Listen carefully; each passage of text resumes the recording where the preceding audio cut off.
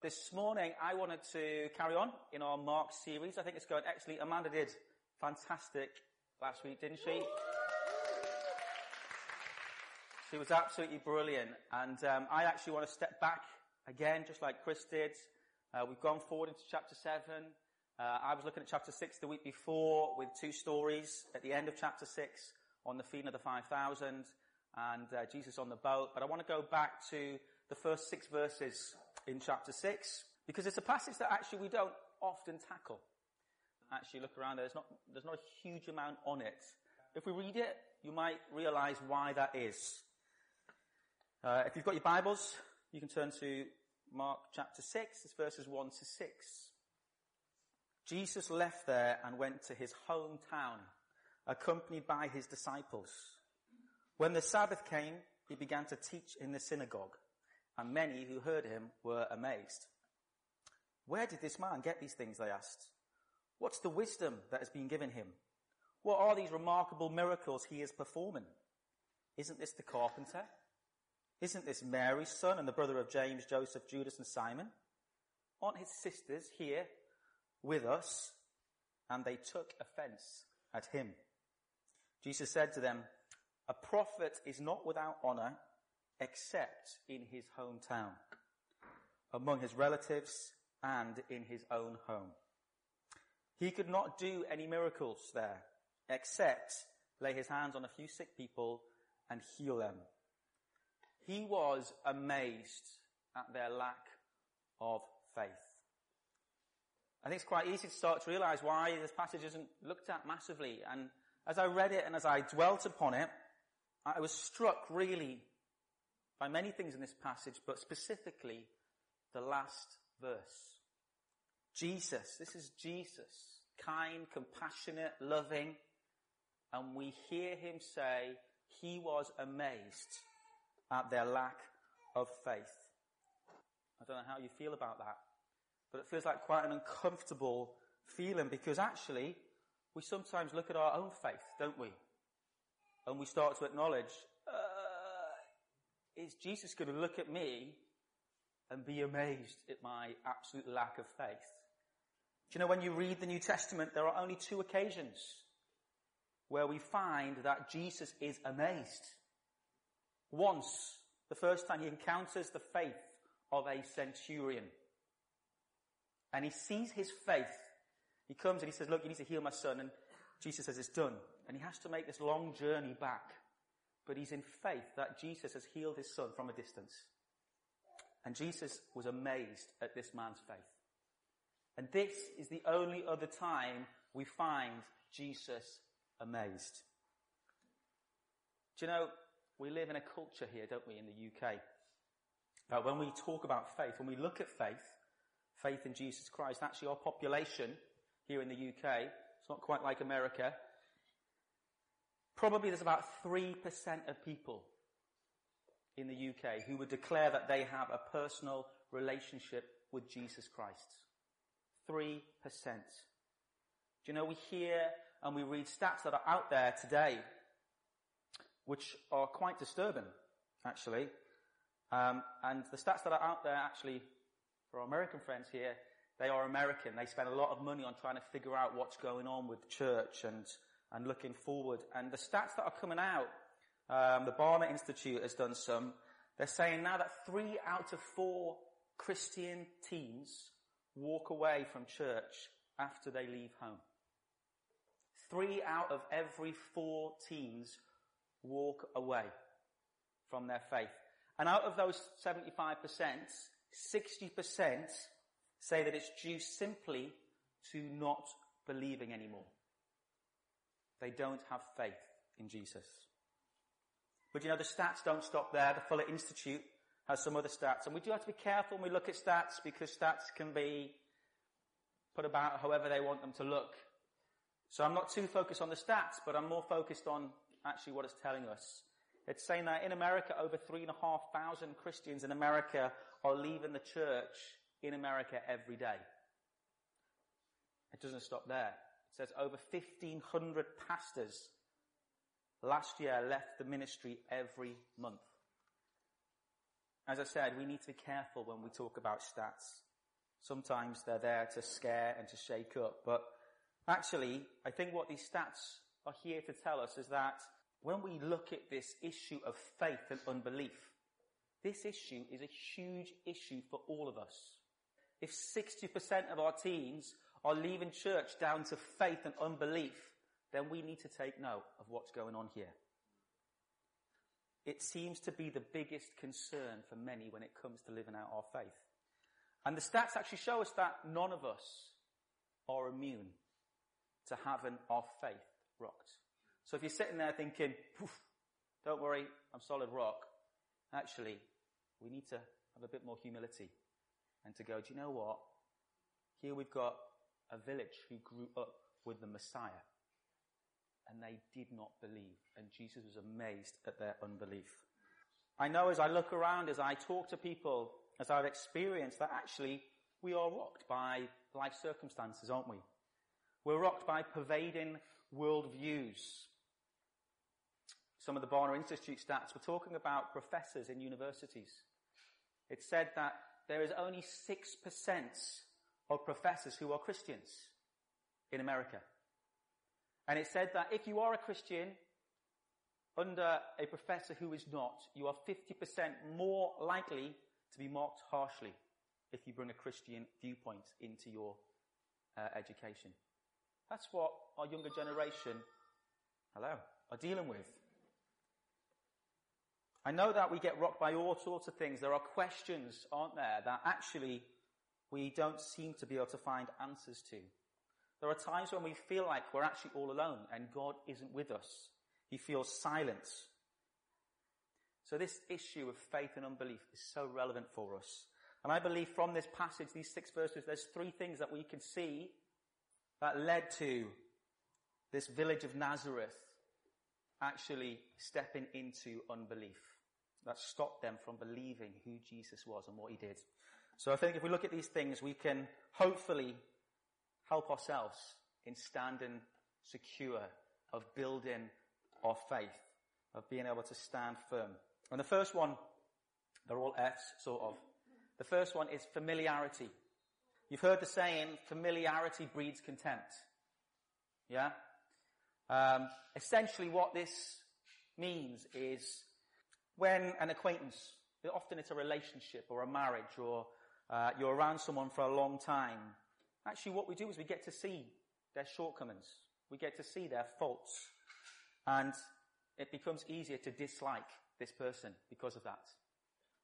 I'm not saying that's the case for Nazareth and Jesus, because I think it is different. But we have to understand the context of this encounter. Okay? Jesus is gone back to his hometown. This isn't the first time he's gone back to his hometown, but he's gone back with his disciples. And Nazareth, to try and give you a bit of background on this village, this was a place that was small. It was remote. It was parochial. It didn't have any major roads or routes coming through it. It wasn't a place you had to go through.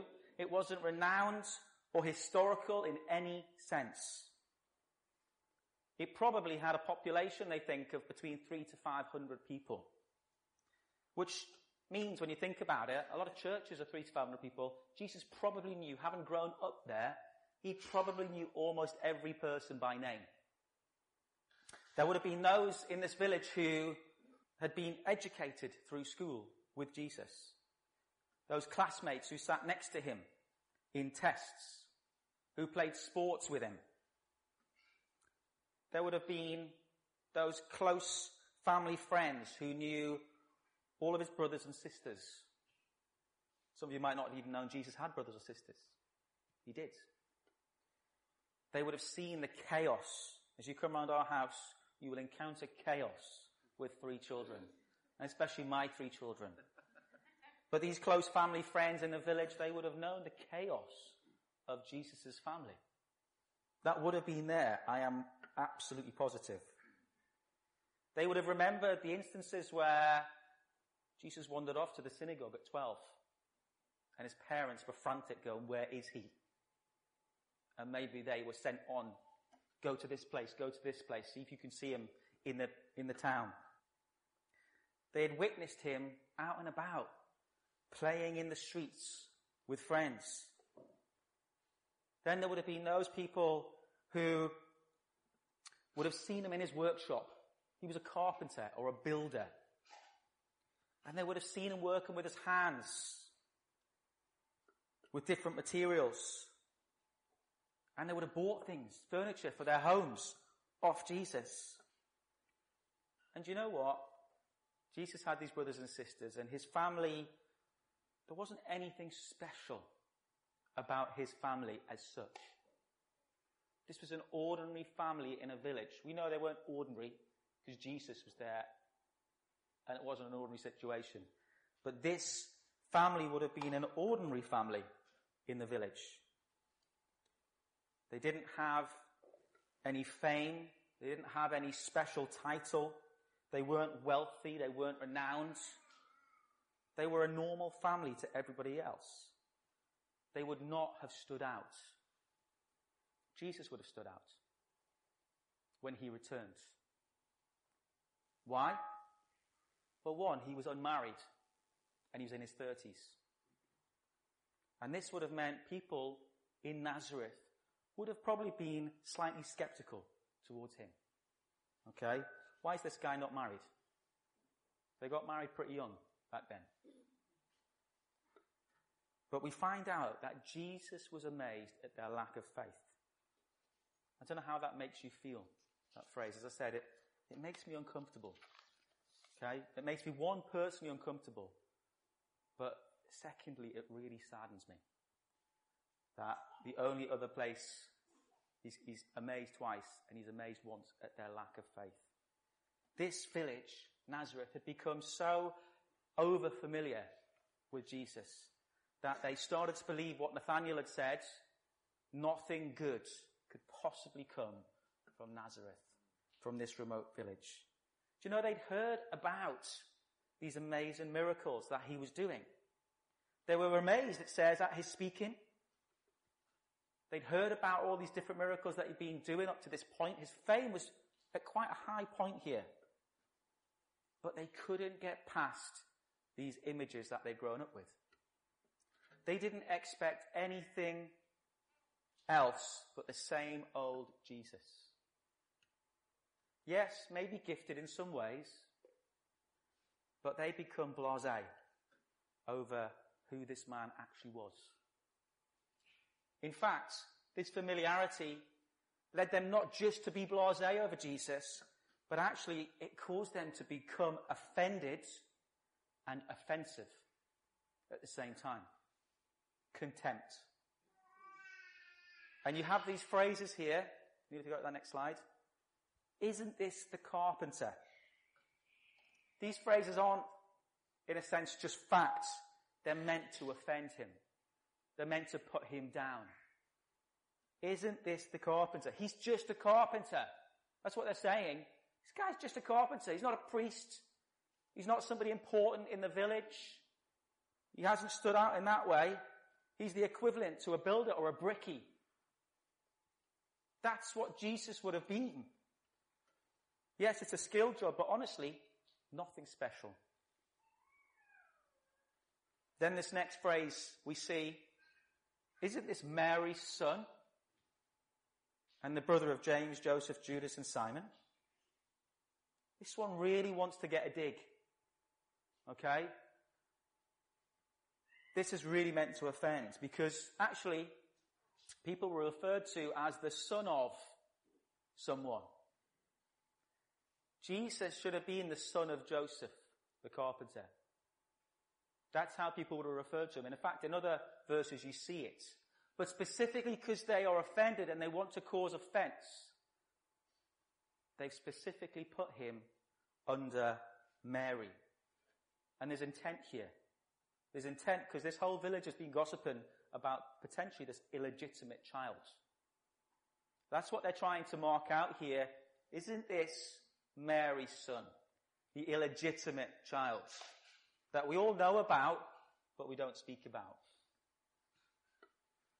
Now, some scholars have mentioned, obviously, that at this point, Joseph was probably dead. But still, even with a dead father, you would still say he's the son of Joseph. We find out that actually this contempt that they have, this aggression, was even more disfaithful on other occasions. We find out in Luke 4 that probably a year previously to this encounter where he's gone to Nazareth, he travels to Nazareth.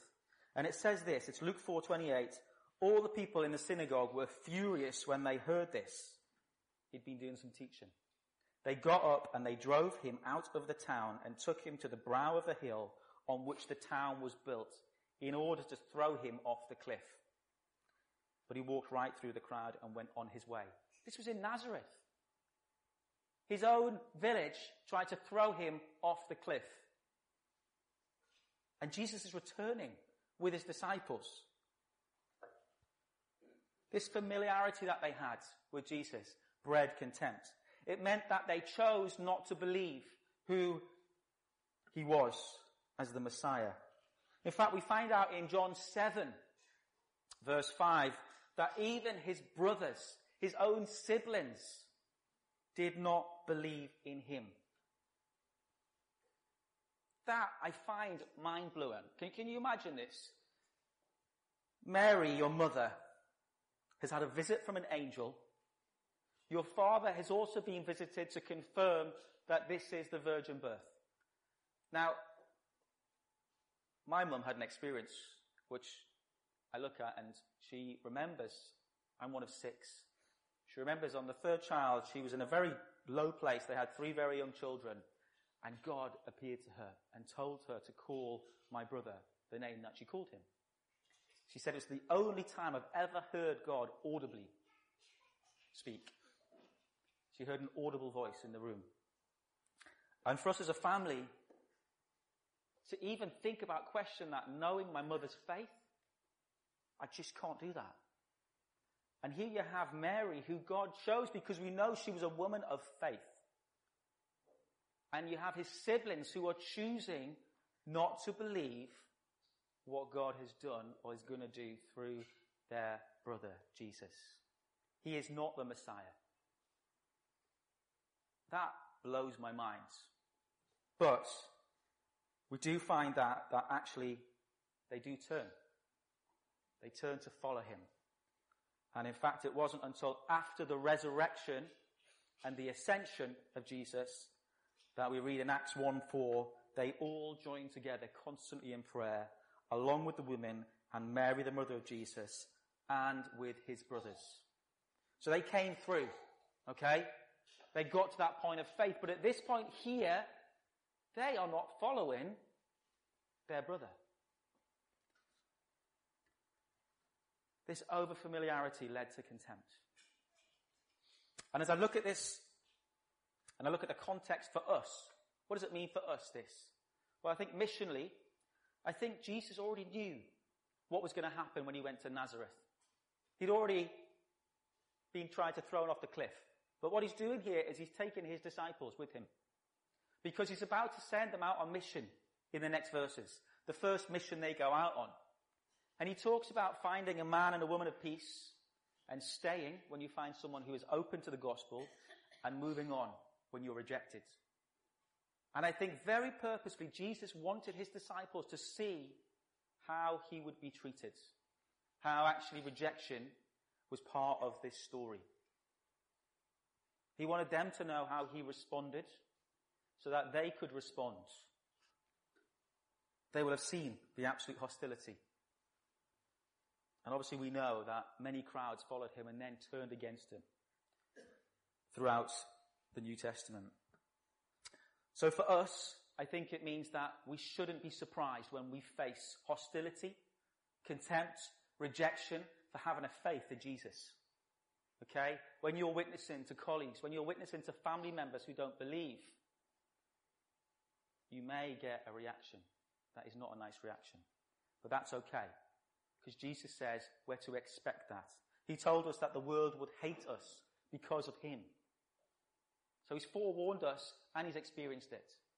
So for missionally, that's how it works. I think about us within a church. This feels like it has more application again. And more challenge for me. I don't want us as Freedom Church to become like Nazareth. Nazareth. This place where we expect to see Jesus, but we don't expect anything of him. That was what the village expected. A place where we have become over familiar with him and this amazing gospel news, this transforming message, to the point that it might have just become dull to us. A place where we just settle for what we've seen as we've been growing up somewhere else. A place where maybe we lack expectation to see his power and his majesty displayed. A place where we've lost our awe at who God is and what he's done for us. A place that may become indifferent about his presence with us. They weren't bothered about Jesus being there. They become blasé. A place where his word no longer convicts hearts. A place where his miracles no longer astonish us. A place where his death on the cross no longer makes us overwhelmed by the absolute grace and mercy that he has shown us. A place where we would become passive about encountering him, the Christ, the Messiah in our lives. Can I be honest? That would be tragic. Not only in the church context, but in our daily lives. I think familiarity, when we look at Jesus, should make us grow more and more in love. Because the depths to him, as we actually get to know him, they just go deeper and deeper and deeper. The mercies each morning that we get to receive make us more grateful and thankful. Familiarity should never breed contempt when it comes to him. Do you know, if it was about one of us, over familiarity, and people not believing, well, do you know what? That would be a shame. It'd be sad. When it comes to Jesus, it's not just sad. It has massive eternal consequences. For some of us, when it comes to familiarity, I think we can look at Jesus and go, no, I'm in love with him. And I love what he's doing, and I'm so excited by him. But when I look at the church, do you know that I just want to hold it arm's distance? Because you've become over familiar with it. Disappointment, anger are things that have happened towards the church. And yet when we see this encounter with the Apostle Paul on the Damascus Road, and God speaks to him, he says, why do you persecute me? When we understand that the church is him, it's his body, it's the people. When we understand that when he sees us, it's him, then when we have a response like this towards the church, it's like saying, I'll have some of you, Jesus, but not all of you. And I know in my own heart, there are times when I have that disappointment. There are times when I'm tired. I just think, I just want you. There are times when I've been hurt. And yet we must remember the church is part of who he is. It's his beautiful bride. It's what he's coming back for. And when we view the church in that way, we're viewing him in that way. It's big, isn't it? Secondly, next one, facing the facts. There's my second F. Facing the facts. Do you know, I had the privilege of watching, I was ill last week. I had a bed day whilst I was in Anglesey. I quite like bed days, even when you're ill. A duvet day, that's the one. And I decided to watch Lee Strobel's The Case for Christ. It's now on Amazon Prime. It's a brilliant film. Debbie's got it there. And just if you don't know who this is a story about a journalist who was a staunch atheist, okay? And his wife has an encounter with God. She starts to talk to him about the fact that she wants to go to church, that she starts to believe. And he's an investigative journalist, okay? He's used to just facing hard facts. And he is so offended that she would have a faith, that she's had some kind of encounter. He's like, it's just a whole load of rubbish. And he gets very angry and he decides, the only way I'm going to turn my wife on this, because it's either going to break our marriage or I need to turn her mind. So he decides, I'm going to prove Christianity wrong. But obviously, it's so vast, he's like, I don't really know where to start. So he's got a colleague in the office who he goes to. He knows this guy's a Christian. And he said, listen, my wife has joined your club. And he said, I can't get my head around it. I think it's an absolute load of rubbish. I want to prove to her that it's not true. And he's like, good luck with that. And he said, look, I don't know where to start. And this guy said to him, do you know what? The whole of Christianity lies on the resurrection of Christ. He said, if you want to bring down Christianity, then that is where the stumbling block is. You bring down the resurrection. So off he goes.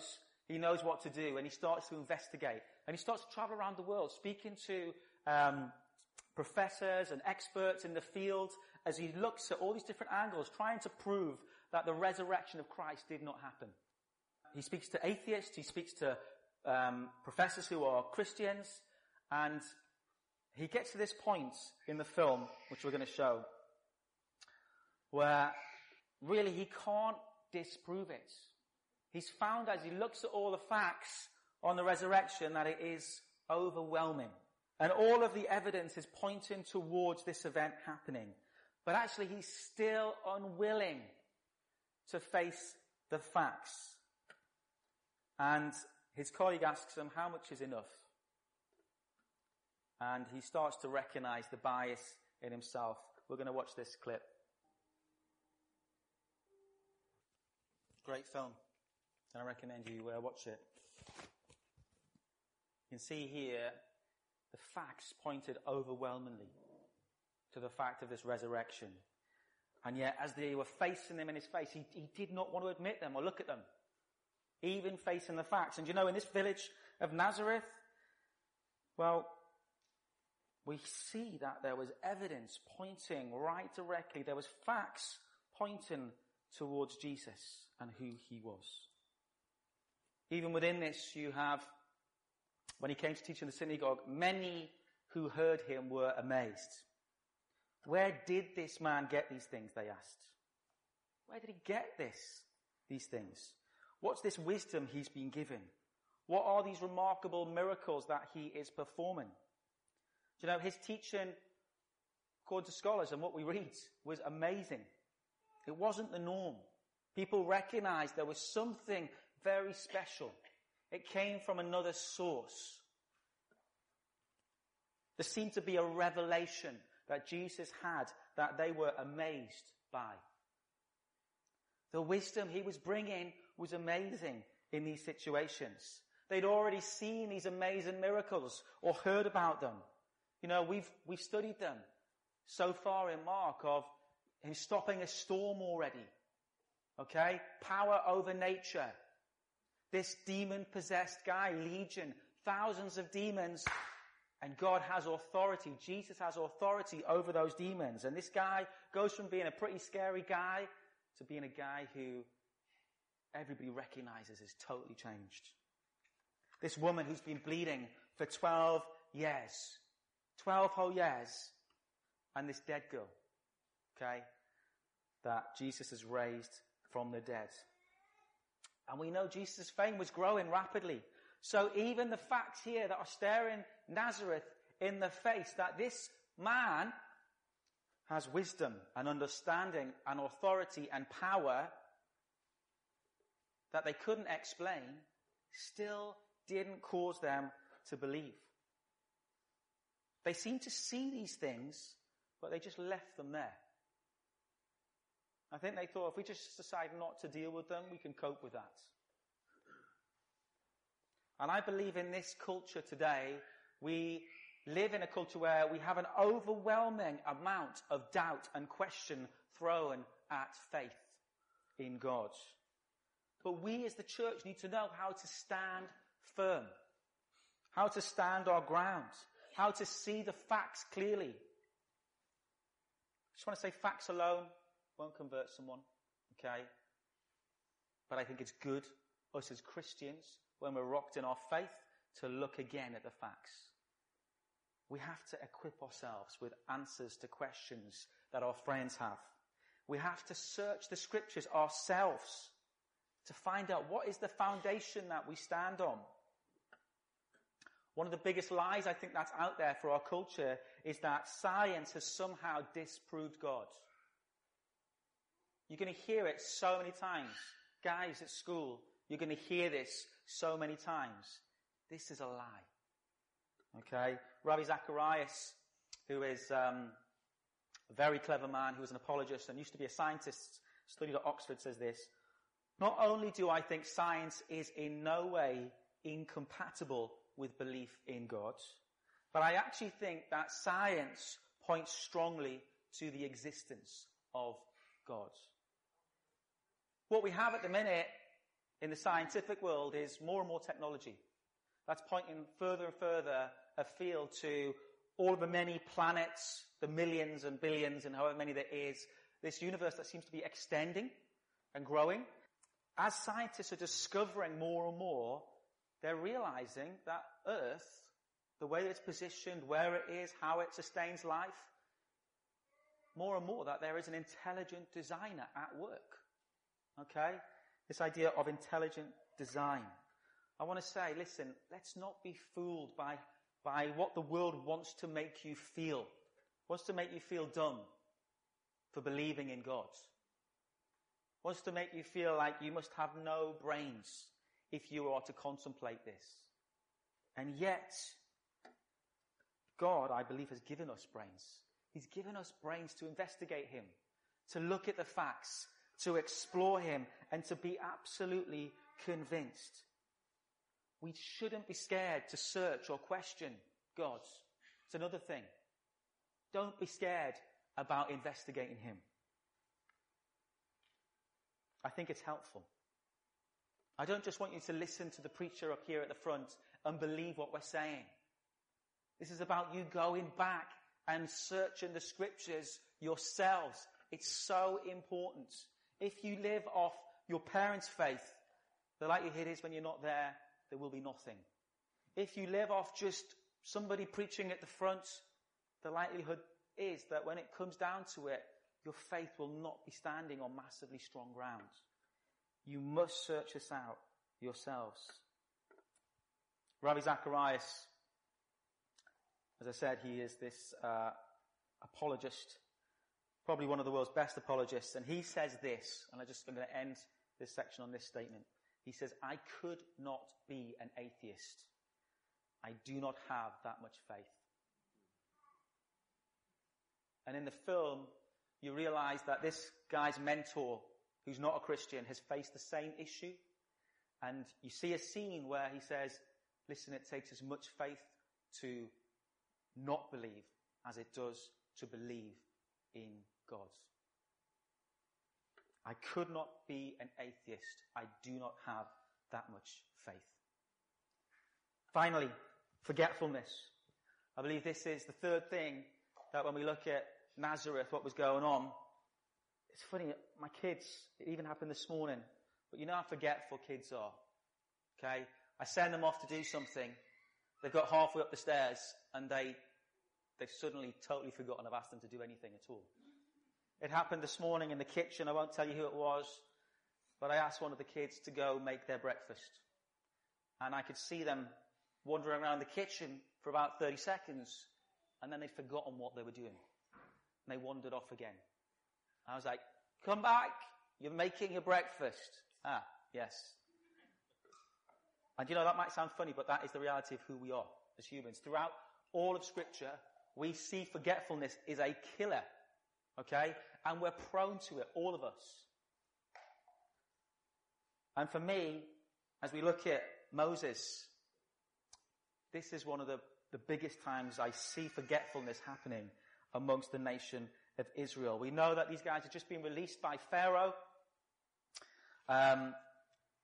After God has sent plagues on this nation, amazing plagues where you see the power of God displayed. Pharaoh eventually releases them. He then starts chasing them. They come to the Red Sea. Man, what have you done, God? You've led us out here to kill us. He opens the very waters for them. And they walk right through. They end up in the desert. And you think, man, if I'd have seen that, if I'd have been part of that, how could you ever question? And it feels like the next day they're like, hold on, God, you've got us through this Red Sea, but how are you going to feed us? You've led us out here to die. God graciously, manna from heaven, every day, daily, providing water and manna in the desert.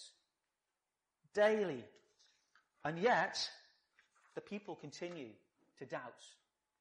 Oh, we don't think God's really with us. In fact, we're going to start worshipping other gods because we think they might answer us in a different way.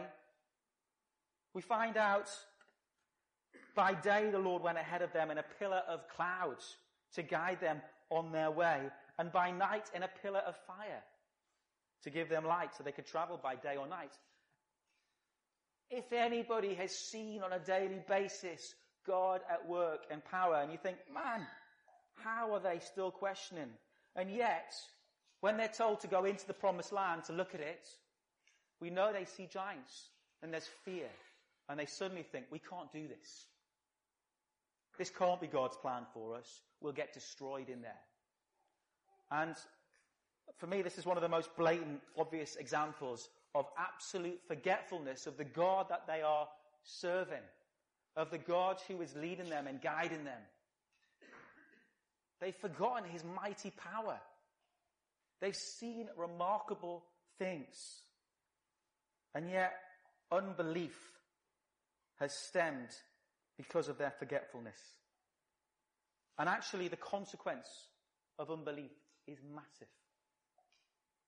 The consequence for them was that an entire generation of people didn't make it into the promised land that God had for them. And we see Nazareth here. They had forgotten the mighty miracles that Jesus was performing. As I said, he'd stopped a storm, he'd healed the sick, he'd raised the dead. They'd forgotten the prophecies that had come through Scripture pointing to Jesus. It doesn't stop there, because we see it in the New Testament. We see it in Galatians. This letter that was written to the church in Galatians, we see it. They forgot this free gift of grace that God had given them. Did you receive the Spirit by works of the law, or by believing what you heard? Are you so foolish? After beginning by means of the Spirit, you are now trying to finish by means of the flesh. We see it throughout Scripture, even after Jesus' resurrection. And we see it here in the church. I'm guilty of it daily, of forgetting the power of God in our midst, of the miracles that he's performed amongst us, of the salvations. He's brought people from darkness and into light. And very recently, we've got Josh sitting there as he brought his testimony.